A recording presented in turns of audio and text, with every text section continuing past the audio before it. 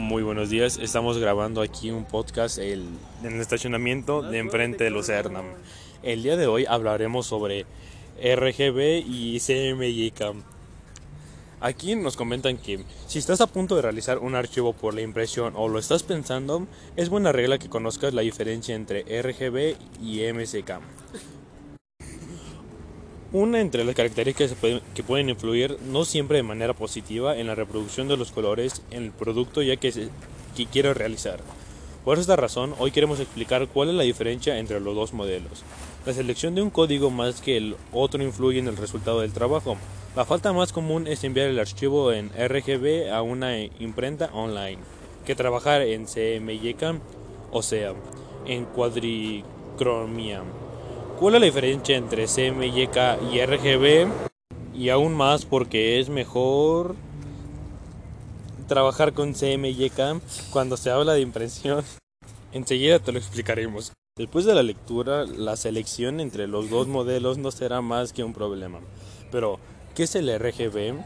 Es el código y un modelo de colores reconocido a nivel internacional.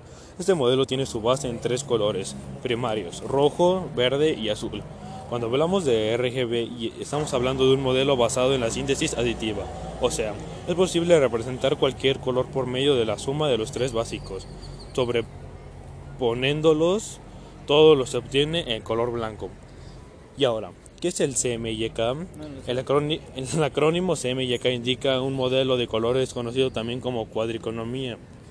Los colores a los que se refiere son cian, magenta, amarillo y negro. Este sistema es aquello utilizado por las tipografías tradicionales u online y funciona por medio del utilizo de una plancha negra a la que se alinean las planchas cian, magenta y amarillo. Si os interesa una pequeña curiosidad histórica, la key negra, plancha negra, en origen contenía la mayor información gráfica.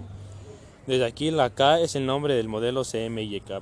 Cuando hablamos de CMYK nos referimos a un modelo sustractivo. Que trabaja de manera contraria del modelo RGB.